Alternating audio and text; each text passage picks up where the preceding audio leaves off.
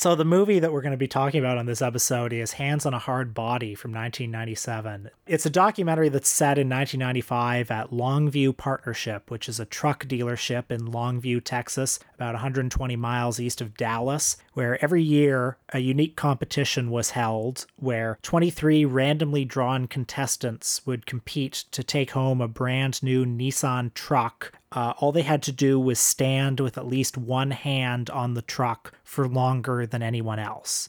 There would be a 5-minute break every hour and a 15-minute break every 6 hours, but otherwise there's no time to sleep. And they also all had to stand upright. You know, you couldn't lean on the truck or do anything sneaky like that. So typically... You can squat as long as you're not supporting your weight on the truck. I think it's fine.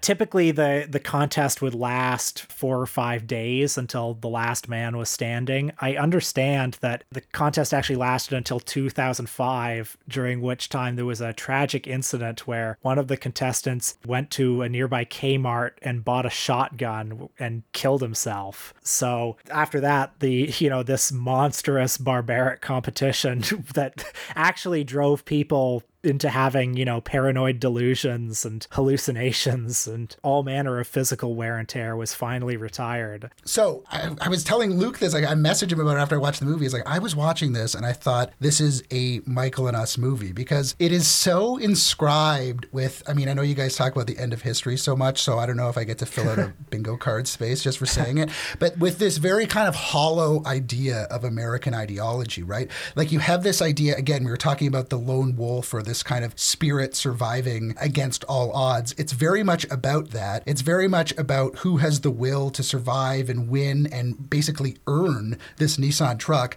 But then you have to constantly remind yourself in the way that people are talking about this competition that all they stand to gain from it is a 1995 Nissan truck.